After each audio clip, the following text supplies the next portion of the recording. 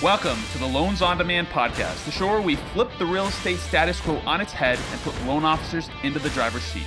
We give you all the tools, strategies, resources, and mindset needed to modernize your mortgage business and thrive. And my name is Luke Shankula, aka Longform Luke, and this is the Loans on Demand podcast.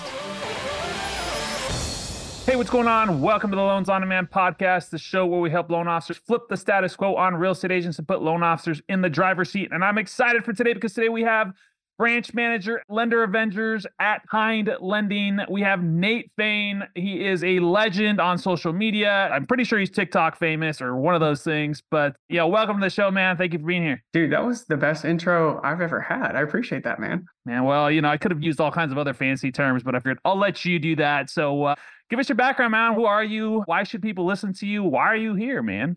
Dude, I guess I'm here because I did get somewhat famous on social media in this bizarre world that we live in.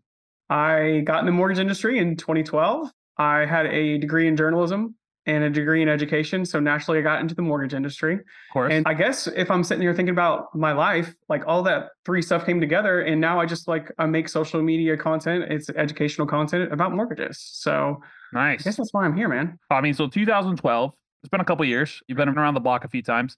What keeps you here, man? I mean, it's obviously, 2012 probably was the toughest market to start in because you didn't start in 2008, but it's still, I think 2011, 2012 was still kind of the recovery period. What keeps you in this industry? I tell people like 2012, and of course, ignorance is a little bit of bliss, right? But 2012 felt like you would go outside and it was like an old Western and you'd like yell, "Hey, does anybody want to buy a home?" And hear like nothing, and then like a tumbleweed would go by. Like there wasn't a lot of activity, especially for someone who was trying to establish a business back then. So I actually cut my teeth back in the day by calling refinances. I was cold calling refinances. The rates were pretty low. They were in like the high threes back then. And so I was at Wells Fargo at the time. I could figure out a way I could find all the local Wells Fargo mortgages. And then I figured out that like in public record, you could see the loan number up at the top right-hand corner. And then I could go into the Wells Fargo payoff system and see if they were eligible for an IRRRL or a HARP or in-house HARP that we had there that had no closing costs. So nice. For the first month of my career, I just printed leads. And then I had, thousands of leads at that point. And then I just started cold calling people. So that's how I learned the mortgage industry, is by doing those refinances. But then rates went up, and I think it was 2013, 2014, they went up a little bit. I had to switch to purchase business. That's when it was like, okay, these refis dried up, took all these people down from 6-7% down to into threes. And now all of a sudden they went back up to 4 or 5%. Right. It didn't make a lot of sense. It wasn't as much of a slam dunk. So I realized that, okay, I can't really control what interest rates do. So I want to really focus more on purchase leads because people are always going to be buying and selling homes. So changed up my strategy a little bit. Still was doing some refis, still was doing some cold calls. At that time, like I had just bought my first house in 2011, 2012, something like that. And that's how I first got in the business. Went through that process. And I remember thinking like, this was really confusing. But my degree in education, I come from a family of educators. Like, man, like I feel like I could explain this to where people could understand what was happening. And I worked in banking at that point. So I was like, man, if I'm lost, like other people have to be lost. And plus I saw the mortgage guy at our branch just walking in and out of the branch all day. I was like, he's got all the freedom in the world. Like he's got all this freedom. He gets to help people buy homes. This is kind of what I want to do. I'm tired of slinging credit cards at the bank. So let's sling some mortgages instead. So that's how I got started. And I transitioned to like a purchase focus driven LO in 2014 or so. And I was new in Pensacola, which is where I live now, in Pensacola, Florida. And I was trying to figure out like how to drum up business. So I had to figure out some creative ways to drum up business because it's really hard for me to start relationships in a town that I didn't know anybody. And eventually, like one of those things was social media. We'll get to that in a second. So you worked in the bank prior to going to mortgage. So you were doing credit card, like a teller or something like that? Or? My first big boy job out of college was at Regions Bank at the call center. And I didn't know it was a call center job until the interview. So much like so that... Consumer direct type of call center? No, they were calling me. So like they were calling me. It was no outbound calls. But yes, consumer direct in the sense that they were calling me. It was all customer service. No outbound calls. This was in 2010 in Pensacola, right after the BP oil spill happened. So the economy was in the crapper. And then you had the BP oil spills, like the 1-2 punch down here. So Right. I probably applied for 200 or 250 jobs with 2 college degrees and couldn't get a call back. And I was like, dude, I got to do something for money. So finally got my first job interview. It was the first interview that I got. And I was like, I have to take this. Did not realize it was a call center job until I got there. And even so much so, like they were looking at my resume. And of course, journalism and education, nothing to do with finance, nothing to do with business, nothing to do with math even. Right. And they looked at me and they said, you've got a really good degree from a really good school. And I was like, are y'all like making fun of me right now? But then I came to realize like you didn't have to have a college degree for that job. So they were legitimately impressed because I had a degree. So took that job and was there for about 6 or 7 months. And it was 80 calls a day. That was what was the goal. You know, if someone called you and you had to sell them something and solve their problem in like 5 minutes or less. That's what the goal was. And then get them off the phone. And as soon as you got off the phone, someone else started calling in right then. So that taught me how to sell pretty quickly. I mean, how to be on the phone pretty quickly. After 6, 7 months of that, I got pretty burned out on it. And I was like, man, like this is so much traffic. This is the same thing over and over again. I wanted to go be belly to belly, face to face. So I transitioned into a branch. I got recruited by Wachovia at the time to be a personal banker in the branch. And then we transitioned to Wells Fargo, and I was there for a little over a year until the mortgage department recruited me. So that's eventually how I got into the mortgage industry. Nice, man. Well, you know, you just kind of fell into it, which is pretty common in these conversations that I have. Everybody's always like, well, you know, like everybody else in the mortgage industry, I always wanted to be in the industry. Just kidding. Yeah. Right. I think I've only heard of one person and they were raised by someone who was in the industry. So, you know, in general, you either follow into the industry or someone in your family's in the industry. That's about how you get into it. So no one really wants to be a loan officer when they grow up. But hey, you know what? There's a big amount of impact that you can make as a loan officer, which was pretty exciting.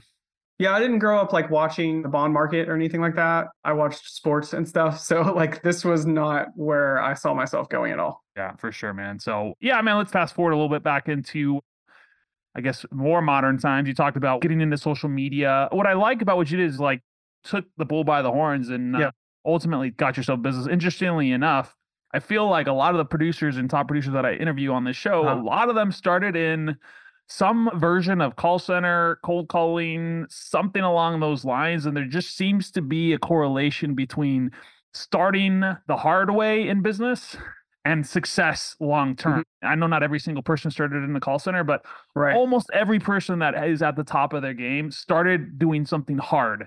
And by that, I mean, usually they're doing some form of cold calling. I don't know how much that you think had an impact in the success over the years. There's a lot of rejection, right? You have to be okay with rejection. And so much so that even when I started trying to get business from realtors, I mean, it's unrealistic for me to go to my first meeting with a realtor and think, or a builder or whoever, any kind of referral partner, and think that I'm going to start getting business immediately after that first meeting. Like that's not realistic. And if that does happen, I'm always like, wait, hold up. Why did y'all give that up so quickly? Like it takes a relationship, right? Right. But that being said, like there's a lot of rejection in this industry. There's a lot of rejection in business in general. So I think having those cold calls and realizing like, okay, it just takes a certain amount of no's until I get a yes. It's a numbers game and it's a bunch of repetition, but then also understanding how to talk to people, understanding, I mean, one of the things that Wells Fargo actually did a really good job of, and I'm very grateful for it, is they did a lot of sales training for us. So it's like, you know, let's establish rapport, let's find some empathy there, and then let's figure out what kind of problem they have, and then let's see how we can solve that problem. Now, also, I think my journalism background, I think that's actually helped me as well, because the messaging of stuff, right? Sure. It's being able to relate it back to the consumer or to the referral partner, whoever it is I'm talking to. It's a way of being able to communicate. So I joke that education and journalism degree didn't really do me any good, but I think that helped me be better at this. Now, I had to learn a lot about business. I never saw myself in the business world. Never thought that was going to happen. Even when I took that first job at Regions, I'm like, dude, I'm selling something. Like, I don't know how to sell. I don't want to sell. I've never been in a sales role. I've been like a bartender before, and I worked at a golf course before. Like, sales were not something that I thought I was going to ever do. Came to realize like a lot of sales is just talking to people. And I was good at talking to people. So that created a really good foundation. Now, as far as social media goes, I've been on social media since whenever I got on Facebook in 2005. I mean, even before that, you can crank it back to MySpace, but I don't think nobody's trolling MySpace for mortgage leads, right? That might be an untapped market, right? Like, I don't know, man. I've only been on MySpace a couple of times since then just to go look at my profile, but Yeah. it's certainly changed since our day. That's for sure. Okay, so not an opportunity there, maybe. I don't know. Maybe. I don't know. We'll see. You check it out. Maybe after this, we'll see. Maybe, who knows? So yeah, I mean, I had been on Facebook since 2005. I was pretty well versed in how Facebook works, but then, before it was called social media, it was called social networking. And I think that's where a lot of people get social media wrong is they treat it straight up like media, where I think that it should be a percentage of like, okay, this is social media, me talking at somebody, whereas you really need to use it as a networking tool too. Right. So early when I started my journey in social media to turn it into something that turned into business, it was just a networking tool, and that's all it was. Earlier in my career, I started posting memes. I used memes first and foremost to network, to make people laugh. I friended a bunch of realtors. I friended a bunch of builders. I friended every single one of my clients. Like that was my CRM in a sense. Right. And I did that. I posted some educational stuff about mortgages, but by and large, like I tried to make people laugh. I enjoy making people laugh. And at that point, it was memes. Is this circa 2012-ish or what? This was like 2014, 2015. Okay. Okay. It's like anything. Like you get a little bit of positive feedback, like, oh, I posted this meme and it got 40 likes. Like, Yeah, oh my God. right. It's like, wait, like I'm gonna do that again. I wonder if I can do that again. First it was like memes that I found elsewhere. Then it was like, okay, these are homemade memes. I learned how to make memes. Right. Then it transitioned into some written word. I fell back on my journalism background a little bit there. And then it was pictures. It became pictures of whatever I was doing. It became pictures of myself. A lot of times it was just telling a story. Right. It was telling a story of like what I was doing that day, or if it was something that I thought that other people would find funny, I would post it because, again, I like making people laugh. It creates that bond, that creates a connection right there, and people are attracted to that. So my thought process was like, well, if I can just grow my network through my strengths, which at that time was like, it was humor and it was also golf. And then it was also just like face to face. So I was using my strengths to build my business, which I think is something that, not to say that you shouldn't try to like push yourself and challenge yourself on something you're not good at, but I think first and foremost, like you need to find and really do some soul searching and find like, what are you good at? Like what interests you? Like, what are you good at? Where are you kind of the alpha, so to speak? So like played golf in school growing up. So like when I go on the golf course, I hit a golf ball. I'm blessed that I'm like really good at golf, was really good at golf. I'm kind of washed up now, but that demands a certain amount. Exactly. I call it dad golf. Like I play more golf with my kids now than I do with like actual adults. So it's like you kind of lose a competitive edge, right? But it's something that like you are the authority figure.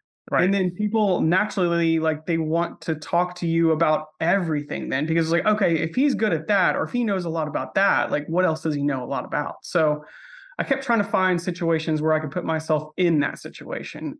Sure. But then ultimately with social media, it became this thing where I posted my first video and it didn't have my face in it.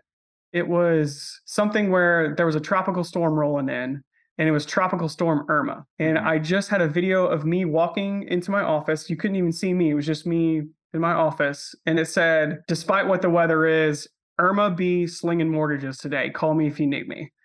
And it did really well. And I was like, wait, there's like something to this. But then I was like, man, like, what do I do from here?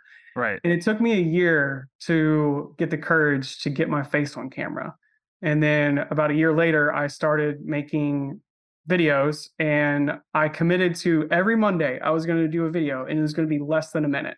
I set that expectation on my first video. I said, every Monday, it's going to be less than a minute. And if I go over a minute, then I'm going to throw a taco party and everybody gets free tacos. And I did it all in one take. I did 1 minute videos for I don't know how many months. I did a 1 minute video every single Monday. Then it started turning into, okay, maybe I'll do a live video. Maybe I'll do this. And then I learned how to edit stuff. So my content just kind of grew from there. Instagram started doing videos. TikTok came about. So by the time that TikTok came about, like I had already been doing short form content for almost 3 years. Right. So it played into my strength and I was pretty jacked about it. That's pretty cool. But my favorite content memories were like 2018, 2019 Facebook. It was when I was like building and figuring out how to do it and just like absolutely sucking at videos, but like learning how to get better. Bro, I show people, because like when people are like, oh, you're so good at video, I'm like, you think so? Let me go show you some of my early videos, man. I was moonlighting as a reverse mortgage loan officer and I had, I was, what's it called? Trying to do a webinar. I was trying to basically do like invitation to a webinar. I'm like, hi, my name is Luke Shankula, and I want to invite you to a reverse mortgage web. I'm just like, oh my. Naturally, I'm probably better than most people Right. at video, right? So I'm Right. going to give myself some credit that, I was fairly natural at doing video and content and stuff like that, just because I don't know, I love to talk. Even then, it was hard, right? You have to be overly animated, which feels weird unless you're like a former actor or something like that. And you're used to like having to be overly animated, but you have to Right. be extra animated and like more so than you expect. And so there's like a lot of weirdness. And what's funny about social media is people think that like something like a meme is not valuable. Like people talk about, well, you got to share value, and it's like, that is value. A meme is actually value because you're bringing someone, you're changing the way that they see the world in a day, right? Like you're making them laugh, you're physically laughing or they're smiling or whatever. Like that's value. Right. Now, if all you do is post crappy memes all day long, that's the only thing you do. All right, well, you could probably mix in some better content, but I personally believe, especially if that's what you like, if you're a serious person, then don't post memes because that's not who you are. Right. But I love to post memes too. I love to post stuff about my family. I love to, I like to talk crap.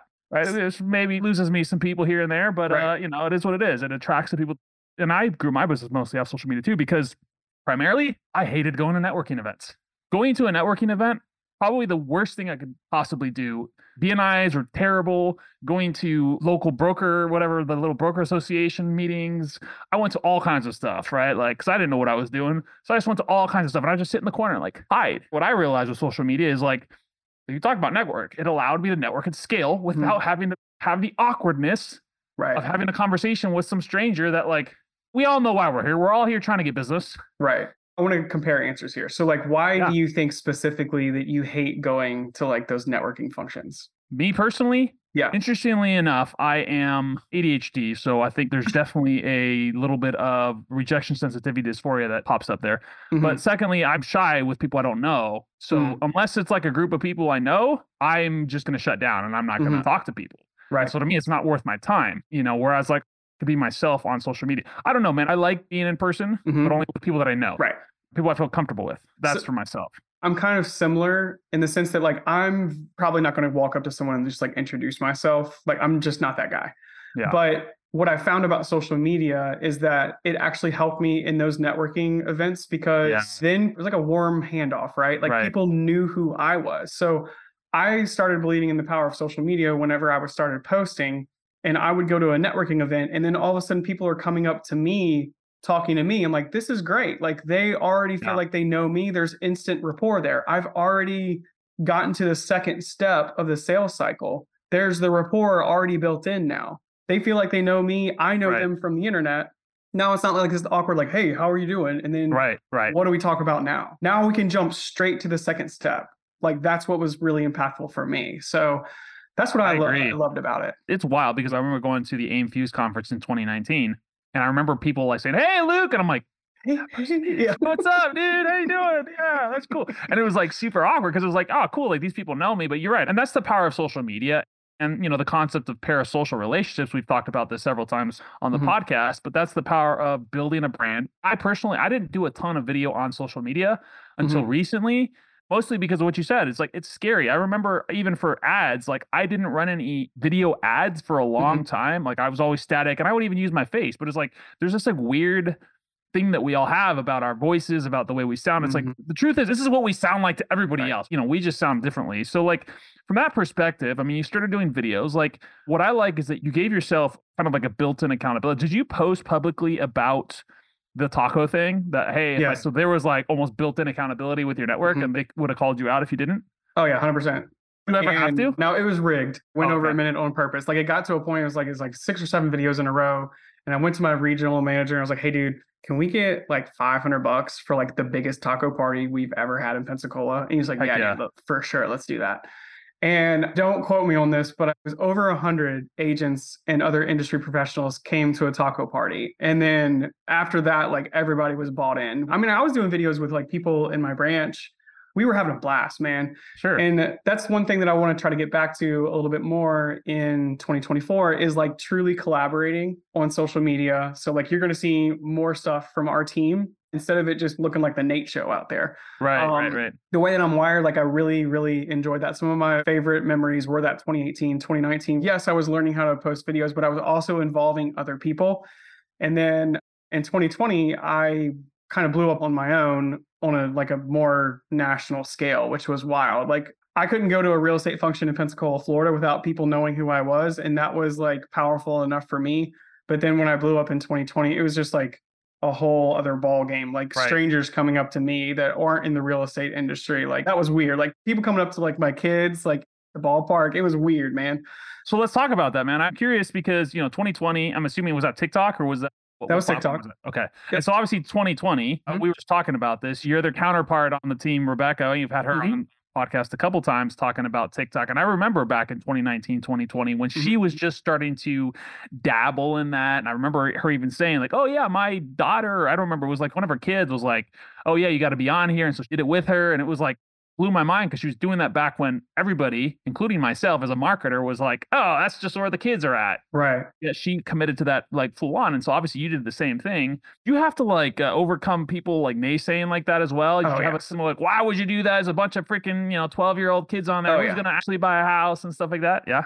Dude, the way that I saw that though is that, we have said that about Instagram. We've said that about Facebook. So like I knew that the app was going to eventually age up. I didn't know how long it was going to take. But, I think I posted my first TikTok video in like January or February of 2020. So it was pre-COVID. Sure. And maybe it was my first video. I think my first video got over like 10,000 views. I'm like, oh, that's better than almost every single Facebook video I've posted to this point. I think I had a couple that had got above 10,000 at that point. You used to be able to get way more views on Facebook back in the day, man. Right. You know that. Real quick, you also talked about like doing lives and stuff like that. One thing that I can kind of tell based off what is you kind of like evolved with the platform, because when you first started, you could do videos and you'd get reach. And then all of a sudden it was like, oh no, it's lives. And so you kind of had to do lives. And then after a little bit, it was like, nope, not lives. Now it's Facebook groups. And then Facebook groups kind of phased out. And then then Reels obviously rolled out, 2020 or 21 or whenever they rolled out to try to compete with TikTok. Right. So, the thing that I enjoyed about that too is I like tinkering and I like experimenting, right? Sure. And so like when the platforms are adjusting too and the audience is adjusting too, like it's like a game. Like you try to adjust with it. And I enjoy that part. Right. But no, so I posted my first video on TikTok and I think it was like 10,000. And then I posted maybe my third video and it was something simple. It was me in my truck. We went selfie mode and I said, you're from Florida. If you can drive in this. And then I switched it back to show my windshield. It was pouring raining, just an absolute gully washer. And then I flipped it back to me and I said, but you freak out if it gets below 32 degrees. And everybody loved that. Like I got really good traction off of that. And I had all these like Florida jokes in my comments, like all these people joking about Florida. I'm like, okay, so I'm licensed in Florida. I live in Florida. I have Florida eyeballs on me. Like, how can I capitalize now? And so then I started posting more and more stuff about Florida. I posted some mortgage videos about buying property in Florida. I knew that I had Florida eyeballs, but then I think it was my fifth or sixth video was one with my son. This is the one that kind of put me on the map. It's an old Larry Bird and Michael Jordan commercial where they were playing a game of horse for a Big Mac. It was a McDonald's commercial. And we spoofed that. And I made it kind of mortgage related at the end. And I posted it the night of the NBA All-Star game. And this was, I think, February of 2020.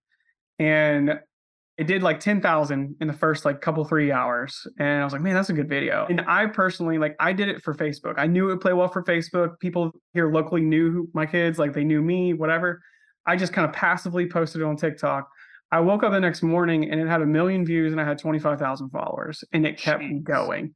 But then I started looking at the comments and it was like, dude, these are a bunch of kids. And so I was like, how do I age up my platform now? Like, how do I age this up? So I started making millennial-based humor. I'm like, no, I want to attract millennials because they're the ones buying the homes. They're the ones that are on the phones watching TikTok, right? Like, they're buying homes. They might be watching TikTok. Like, if I'm watching it, there's got to be other millennials out there watching. Sure. So I started making like a little bit more millennial-based humor stuff and also mixing in mortgages. So overall, like my strategy has been like, I'm going to show my personality almost every single time. And then about 20% of the time, I'm going to hit you with some mortgage content, some mortgage facts, some whatever. But I've got a goofy personality. So I'm going to be goofy in my videos. I'm going to be goofy in my content. That is what's authentic and genuine to me. Mm-hmm. So at the end of the day, like, I think that that's why my platform grew. I was consistent and I was showing up as my true self, my genuine self. And I was also adding value. Back to what you said earlier, you said, if you're entertaining, like that's value too. Sure. I mean, for sure, because like, look at how much we pay people in Hollywood, or look at how much we pay people that play professional sports. That's entertainment. You know what I mean? So there's value there too. 100%. So tried to take that approach and age up my platform. And I posted for 6 months on TikTok and grow to over 100,000 followers without getting a single mortgage lead. But I knew it was going to work. Like I was like, Right. it's just Right. it's a matter of time. And then Right. in June or July of 2020, I got my first mortgage lead and I ended up closing like a month later. So I think it was like 6 months almost to the day of when I first posted my first video to when I got my first closing there. You closed your very first lead. My very first lead was in like June or July of 2020. You should have just quit there. You said, hey, I have 100% 100% conversion rate. Lead to close ratio. Actually, you should buy my course. I'm a guru now. Right, exactly. Exactly. So, no, I mean, that's like my TikTok story, but like, I think TikTok was just the platform and I got lucky that it played into what I had already established as kind of like my skill set anyways. I had already been working on my short form video. My whole thing was like, we're talking about mortgages and my Instagram handle for a long time was mortgages are boring because they are. So how can I get people to watch this content? And I always thought that speed was my ally. I'm going to make it as fast as possible so that people are like, okay, I don't want to watch a boring video, but at the end of the day, like I know Nate is going to deliver a video in less than a minute. So like at the worst, I'm wasting a minute of my time. Right. Like that's kind of how I positioned it too. Is like, this might be boring, but it's going to take less than a minute. You're going to learn something. So that was my entire strategy. I'm going to try a little bit more long form this year, which I have not really dabbled in that much, but I think that's going to be fun. It's going to be a new challenge. Come along the journey, bro. Me too, man. I just launched a YouTube channel and obviously I've been doing podcasts for a few years now. It's a little easier to do long form content when all you're doing is interviewing people. There's a whole nother level, right? I mean, I've done plenty of videos over the years because like you're trying to figure out how to deliver as much value in as little amount of time as possible, but also, like it's like long but short, right? It's like, how do I distill? I'm prone to droning on, right? I'm prone to over explaining things. So it's been interesting to sort of figure out the whole process behind, okay, well, how do I maximize value? But then also going and looking and comparing to other people. What are they doing? What are the ones that are winning for them? And as I'm looking at all the people that serve the mortgage industry, not a ton of good people out there, let's just say, and I don't mean not a ton of good people, but not a ton of good people that are putting out good content. Across the board, the videos that work the best for every single one of the creators in the mortgage space were all the ones that were the most value. All the ones that were salesy or like, those all either crashed or didn't work or whatever, right? And so it was interesting to see like, okay, well, this is what people want is more value, like bring them value, like tangible value, not word salad, not a bunch of talking, not a sales letter, but value, like actual tangible value. What can I take from this video so I can implement in my business? So from that perspective, like, what do you think? I mean, I know you're the video sort of short form person. Like, what do you think is the main thing that someone who is looking to start in, let's just talk video on social media, where should they start? Like, where would you start if you were starting over today? I think if we're talking about like content creation as a whole, and no matter how you do it, whatever medium it is, I mean, if it's written, if it's pictures, if it's video, whatever, you have to understand like when you go to purchase something, I mean, I don't know how old you are. You look like you're about my age. 35. Okay, I'm 36. So when we go to purchase something, what's the first thing that we do? We Google it, right? And we go read reviews. We go learn about it. Like that's how our generation and younger, that's how they purchase things. That's how they make a purchasing decision. So why not be at the forefront of that so that you can be the resource that they're looking for to be educated? So like, that's why I'm a huge believer in educational content too. That's part of the adding value. Like I want to come and learn about this. I don't necessarily want to hear about why you're the best at it or why this, that, and the other. So like the sales tactics, you have to front load it with so much value at the beginning so that at the end, the CTA, where it's a little bit of a sales tactic, like the CTA is like, you've earned that right at that point. Right. You've given so much value that, okay, here's the CTA at the end. That's where you can convert versus like you having some kind of CTA at the very beginning that is like really salesy self-promotion to you trying to get business. Like, I don't necessarily think that that's going to play as well as time goes on because more and more people are turned off by that. So by and large, like if you're first starting out, I think anytime you talk about advertising or marketing, people's ability to empathize with their consumer and communicate with their consumer, that ultimately is what drives your success in a good ad or good marketing or good content in general, is like your ability to know what your ideal client wants and what they need to know. So that's what I try to tell people is like, pick 3 customer avatars. Pick 3 people that you want to work with. And I'm talking about like, how old are they? What are their interests? Where are they in life? Like, are they buying their first home? Are they buying their first rental property? Are they buying a beach condo? Like, who is it that you want to work with? What do they need to know? You've already probably had conversations with people like that. Take inventory of those conversations. Think about the questions they ask. Think about the myths that they believe. Think about all that, like debunk that, educate those 3 customer avatars through content. Like, it's the FAQs, it's the myths, and it's just general industry jargon. Like, define all of that. So start there, be a resource, inject your personality, and then put a CTA at the end. Like, front load it with value. But really, before you start, you need to think about who you're talking to. Before we started this podcast, like, that was my question to you, is like, who are we talking to here? And that's really important, because I've been on other podcasts before, and even it was like, hey, like, who's the audience here? Like, well, we don't know. Oh, I don't know who to talk to then. And if you're a loan officer, it's the same thing. Like, if I don't have a down payment assistance program in my arsenal, why would I make content around down payment assistance? That's crazy. Well, and then the other side of it too is like, so many people are making content around down payment assistance. Then they're like, well, why am I attracting the lower caliber people? It's like, well, because that's who you're attracting by the stuff that you're putting out. And that's okay, Right. because, I know plenty of top producers that are, down payment assistance specialists. They love working with down payment assistance people, which is great. But if like, that's not who you want to attract, then stop doing that type. Yes, it's probably going to get you the maximum amount of views, likes, engagement, and stuff like that. But it's also going to attract a lot of people that don't qualify. I mean, again, I think that's okay, because I am a big believer in having options for everyone. Sure. I think some officers cut themselves off from that idea, but you're right. I mean, finding that avatar. And what I say too is like, you're not going to post the same stuff for consumers that you do for realtors. So like, so many times people will post, like, even just like thinking about production, right? Oh, I closed X amount of deals last year. And it's like, who are you posting that for? Are you posting that for realtors to see? Are you posting that for the consumers to see? Mostly, you're posting that to brag to your own friends, loan officers, which is totally fine too. But again, understanding what is it, what's the purpose of this, and who is it attracting, and who is it going to bring value to? Again, that may or may not be something that you'll post if you think of it through that lens, or it may be something you post anyway, because that's who you are and you want to do it. Who cares? And that's the thing, like, before you post anything, and I do this as well, you kind of get a sixth sense for it after you've done it for a while. But like, before you post, you're like, who is going to relate to this and how are they going to react? And sometimes it takes a little bit of experimentation, right? Like, not all of my posts have been good, not just from an engagement perspective, but like, wish I shouldn't have posted that. Wish I wouldn't have posted that. Wish I wouldn't have said it that way. We've all done it, and that's part of it. But you post something and it attracts the wrong crowd. Like, we've all done that. That's part of the process.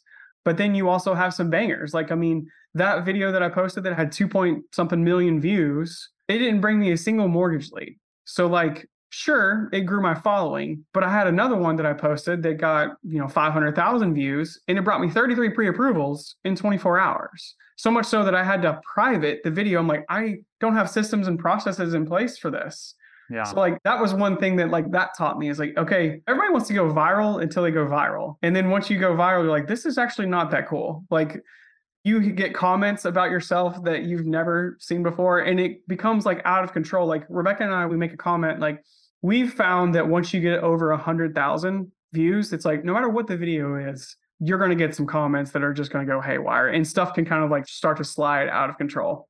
So people want to post for virality, when I would rather post to make connections and to build a community. And that's something that I got away from. Really excited to get back to. Well, and I agree, man. And you're right. I mean, especially in this era, it's like, unless that's your intent, is to go viral and that you want to monetize an audience because of your virality, if you want to become a content creator, great. I think you're right. I mean, well, even for myself, like, my target market is loan officers, right? Like, that's 100 and something thousand people, right? That's not a huge audience, so me going viral in the mortgage space would be like, whatever, 20 or 30,000 views. Right. Exactly. You can't compare that to me. Right. No, of course not. Because I'm also going after realtors and just basic consumers. Like, my targeted audience is bigger than yours. So like, my numbers are going to look different than yours. You know what I mean? Right.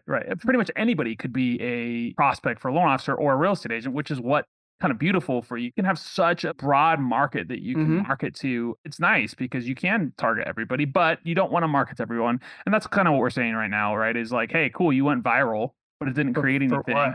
Right. And there's plenty of people that, are making videos that are doing 100, 2, 3, 400. I even found myself, like, we had several people that came to us and they said, oh, we found you on TikTok.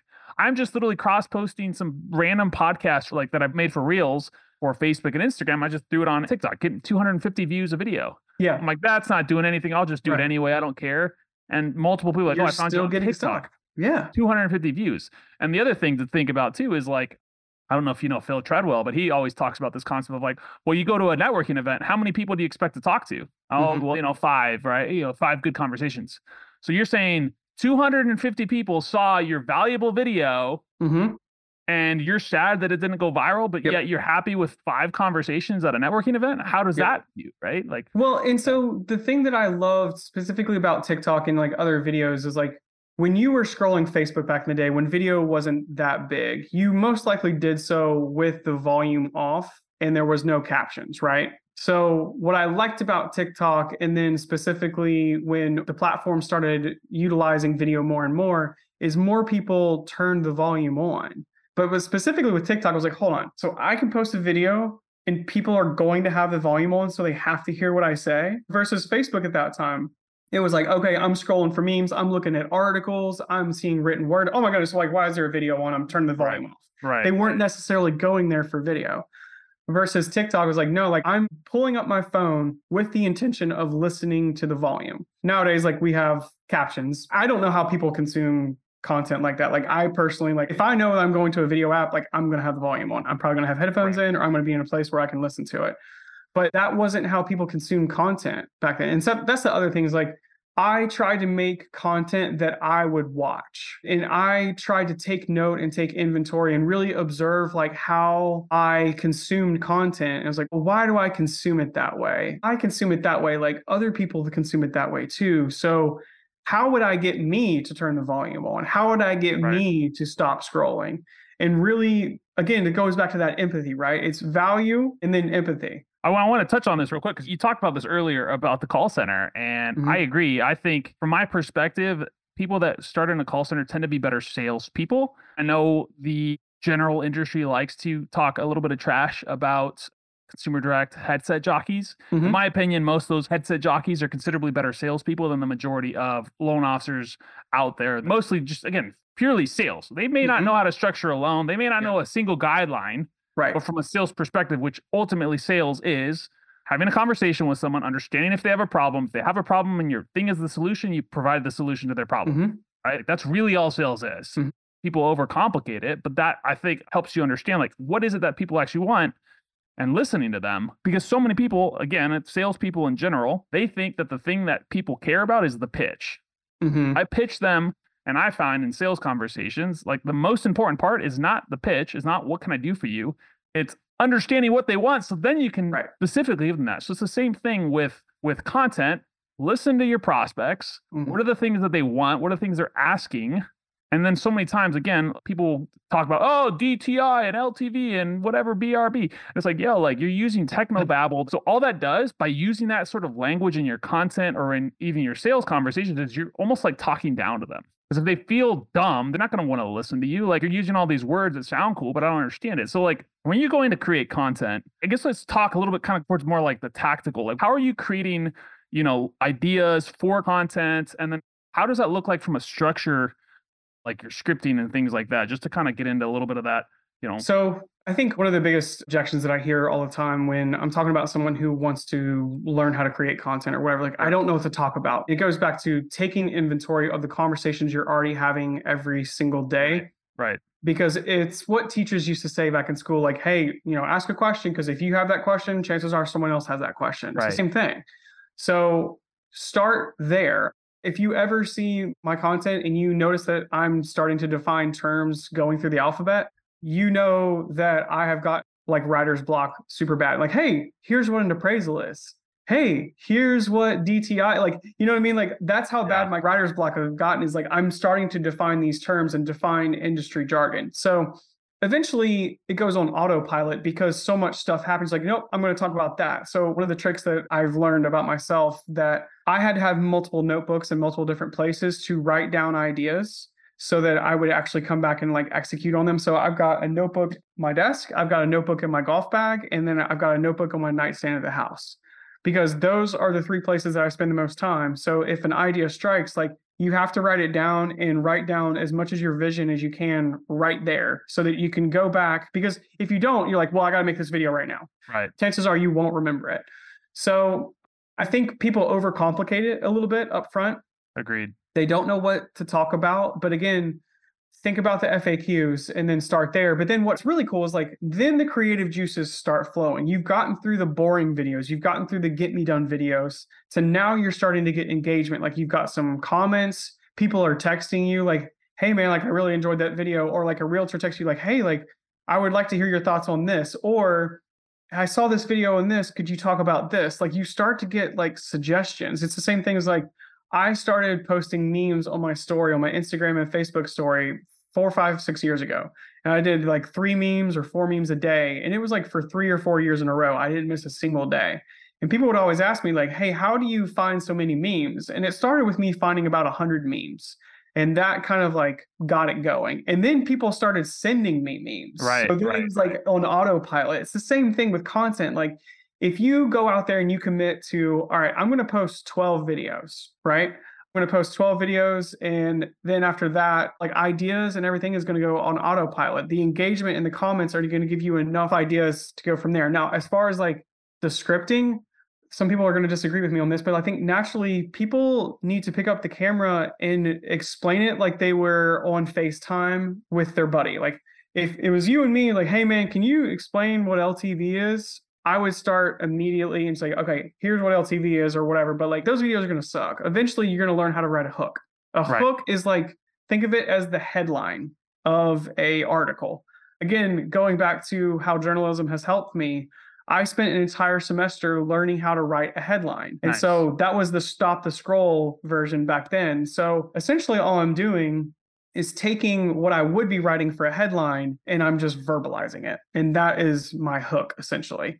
The hook is the thing that makes you stop the scroll. The person that's watching, it tells them a little bit about what you're about to talk about, but it also like piques their interest. Right. So that's the first step, is like getting them to stop the scroll. And then you can go into the meat and the potatoes of the actual video. So basically what that looks like is the very first line of the video is, hi guys, my name is Luke and I'm a mortgage broker. And no, I'm just kidding. That is not what you do, but is what most people do, and guarantee most people that are doing that are losing listeners within seconds, right? And so like you said, especially with short form content like TikTok, Reels, things like that, you know, we already have a shortened attention span as consumers, right? Because we're so used to getting so much information all the time. And so like our attention spans are so short. And because of that, that first 2 to 5 seconds is so pivotal in creating that. I mean, we think about like, if you've ever watched a Mr. Beast video, like his first like 10 seconds is just moving and things, and he's creating open loops. You don't have to be quite as crazy because you're not getting someone to watch a 5, 10, 15, 20-minute video. You're just trying to get them to stay 60 seconds or 2 minutes or 3 minutes or whatever. But yeah, that first couple seconds is so critical. I mean, it's basically, the way I like to define it is it's basically clickbait, but instead of it being clickbait, you actually deliver on the clickbait, right? So in my head, clickbait is if you say something that isn't delivered in the content. That's when it's considered real clickbait, in my opinion. Otherwise, it's very good hook. Then you deliver on your promise. You deliver on your bait, right? But you have to create that real sort of heavy connection or curiosity. But I also want to encourage people to tell more stories too. Yeah. So people, they love stories. So one example of a video that did really well, that brought in followers, it brought in views, it brought in eyeballs, and it brought in leads. The hook was something, I think it was something like, this was probably the most awkward conversation I've ever had in my entire career. And people were like, okay, what's this guy going to talk about? That's a great hook. Right. It took me, 3.5 seconds to say that. And then I went into the story of it. And it was about a dude that he was buying a house with his wife. And they got to the closing table, and the identity disclosure, whatever it is, where you see all of your aliases or whatever. He noticed that his wife had a different last name on the alias disclosure. And he was like, what is this last name? And they found out at the closing table with me staring at them that she had been previously married. And they went out into the parking lot, like fought about it, came back in, and they're like, okay, we're still going to buy the house. I'm like, okay, good. Cause like, I got like $4,000, like on the line here. I really need you all to close now. Yeah. So that was interesting because I had that hook, right? And then I backed it up with a story, and then I capped it at the end with some kind of lesson. It was like, hey, like before you buy a house, like this is part of the process. This is going to be something that's at the closing table. So Right. the more that you can incorporate stories like that and then finish it off with a lesson, something of value, you're doing entertainment and then education value. I love it, man. And so just to kind of, close things up a little bit, when you're doing content, do you have like pillars? Like, are you pulling from sort of multiple different areas? Or, I mean, you said about 20% of your content is business specific, Mhm. sales type oriented stuff, but curious, like, do you have multiple pillars that you're pulling from? Like, what does that sort of look like? I don't know how to define it, man. I think more than anything, like I really just try to think about who I want to attract Okay. and what they need to know. So it's not necessarily like, okay, I'm going to talk about like FHA loans and I'm going to, it's not as structured. I personally like doing that because that's what like kind of makes me relatable is like, I'm not a mega structured person anyways. Yeah. So some of it is a little bit more fly by the seat of my pants, but there's organization on the back end that y'all don't really get to see. But I think that helps me attract like a wider range of people. But by and large, like I like to build a community and build relationships. So part of the pillars, so to speak, is like I'm going to post some videos that I know are not going to necessarily perform well, but they're going to strengthen my community. And that's Right. okay. Like I'm not Right. trying to go viral every single post. Like I have some posts where I'm like, this one's going to pop off. And if it doesn't, you're like, that sucks. But Right. most Right. of the Right. time, like I've got a pretty good feel for like this one's going to pop off. Like this one's for eyeballs.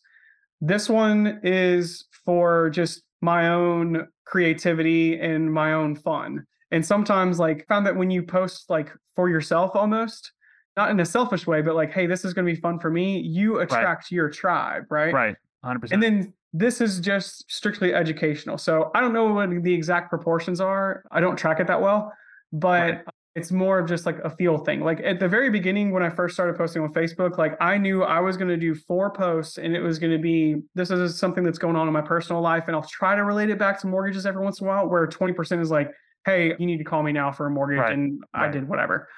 It was front loading them with like my personality and just getting to know me.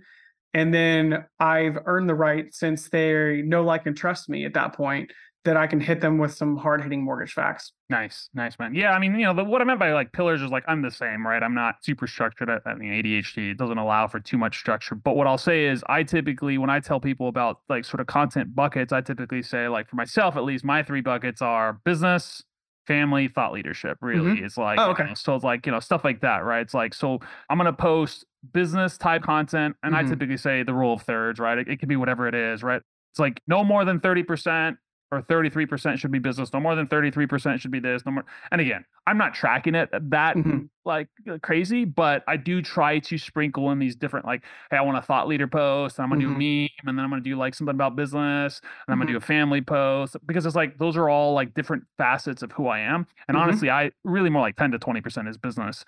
But again, it could be like you said, stories, right? It doesn't necessarily have to be like an outright business.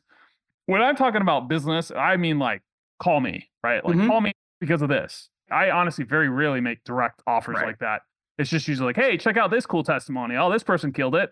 Oh yeah, this Mm-hmm. person calls the leads, right? Fun stuff like that. So Those are the yeah, ones you really like to post, right? I Those are love the ones posting that that, get you man. jacked up, bro.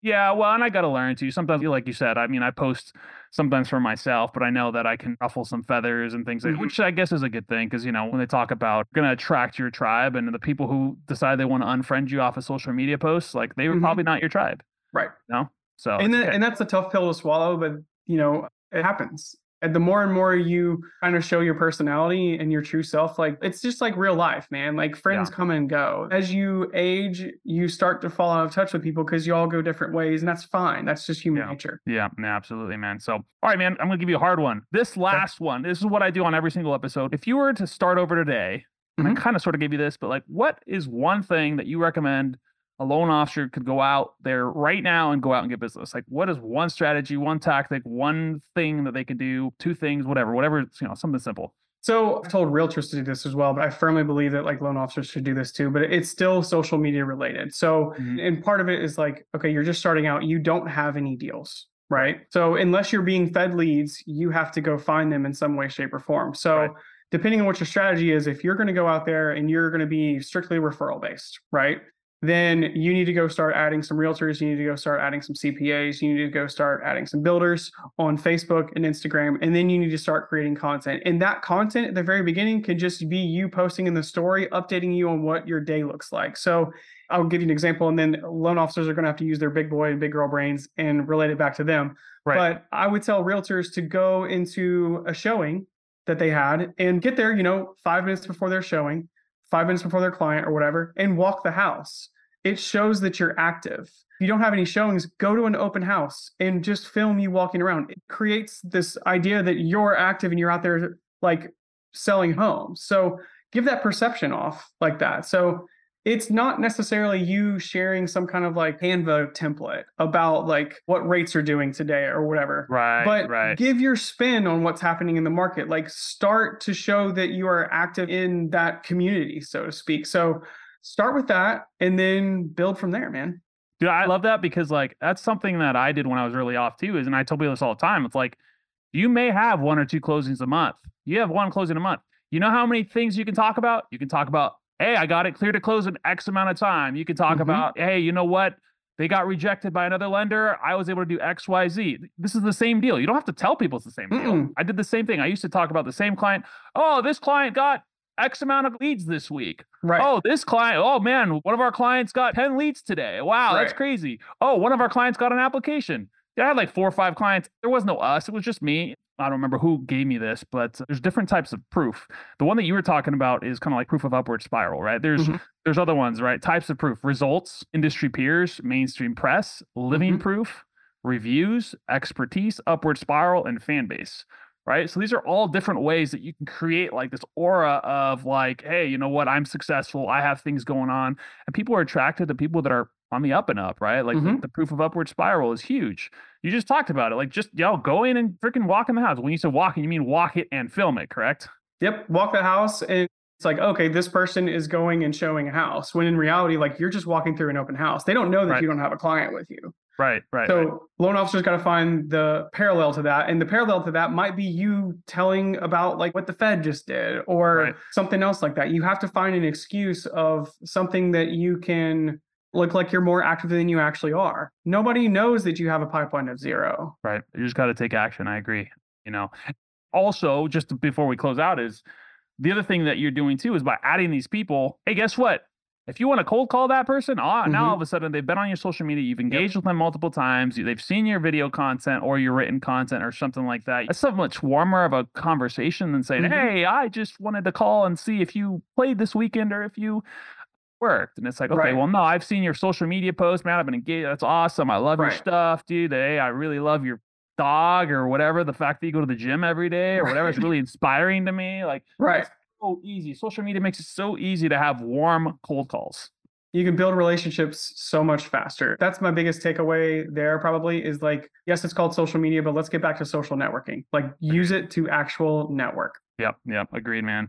All right, man. So if someone wanted to learn more about you, your team, find you online, check out your content, steal some of your content, any of those fun things, what's the best way for them to connect with you, find you, all that kind of fun stuff? You can find me on Instagram or TikTok at The Mortgage Creator. The Mortgage Creator. Awesome.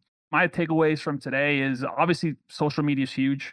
But from what I can tell, consistency is the name of the game. And I think consistency is the name of the game, regardless of what you do, regardless if you're on social media or not. I personally, recommend that you're on it. We talk about that even, we run a marketing agency. We generate leads for loan officers. We tell them to do organic content. Very same reason you talked about it. What is someone going to do as soon as they get off the call with you? They're going to go Google you. If you don't have reviews, if you don't have social media content, if you don't have that kind of stuff, they're most likely not going to move forward. Again, I mean, unless you're a total savage salesperson, you don't need that. But most people, it's a trust-based way of building authority and things like that. So it makes a big difference. So my thing is, get there, doing it. But, don't sit back. Don't wait for things to happen, right? It's not like you just posted and hoped for it. It's like you're doing that right? I'm sure you're posting social media and you were networking and it's not one or the other. You just kind of have to do everything. I'll leave you with this. So like, even if your strategy is mostly cold calling or calling the leads, right? I've found that if you work on creating content, then it actually helps you in the sales process too, and your communication as well. So it'll help get those conversations better anyways. Yeah, I love it, man. And so, I mean, at this point, what would you wager? How many videos do you think you made in your career at this point? Probably close to 1,000.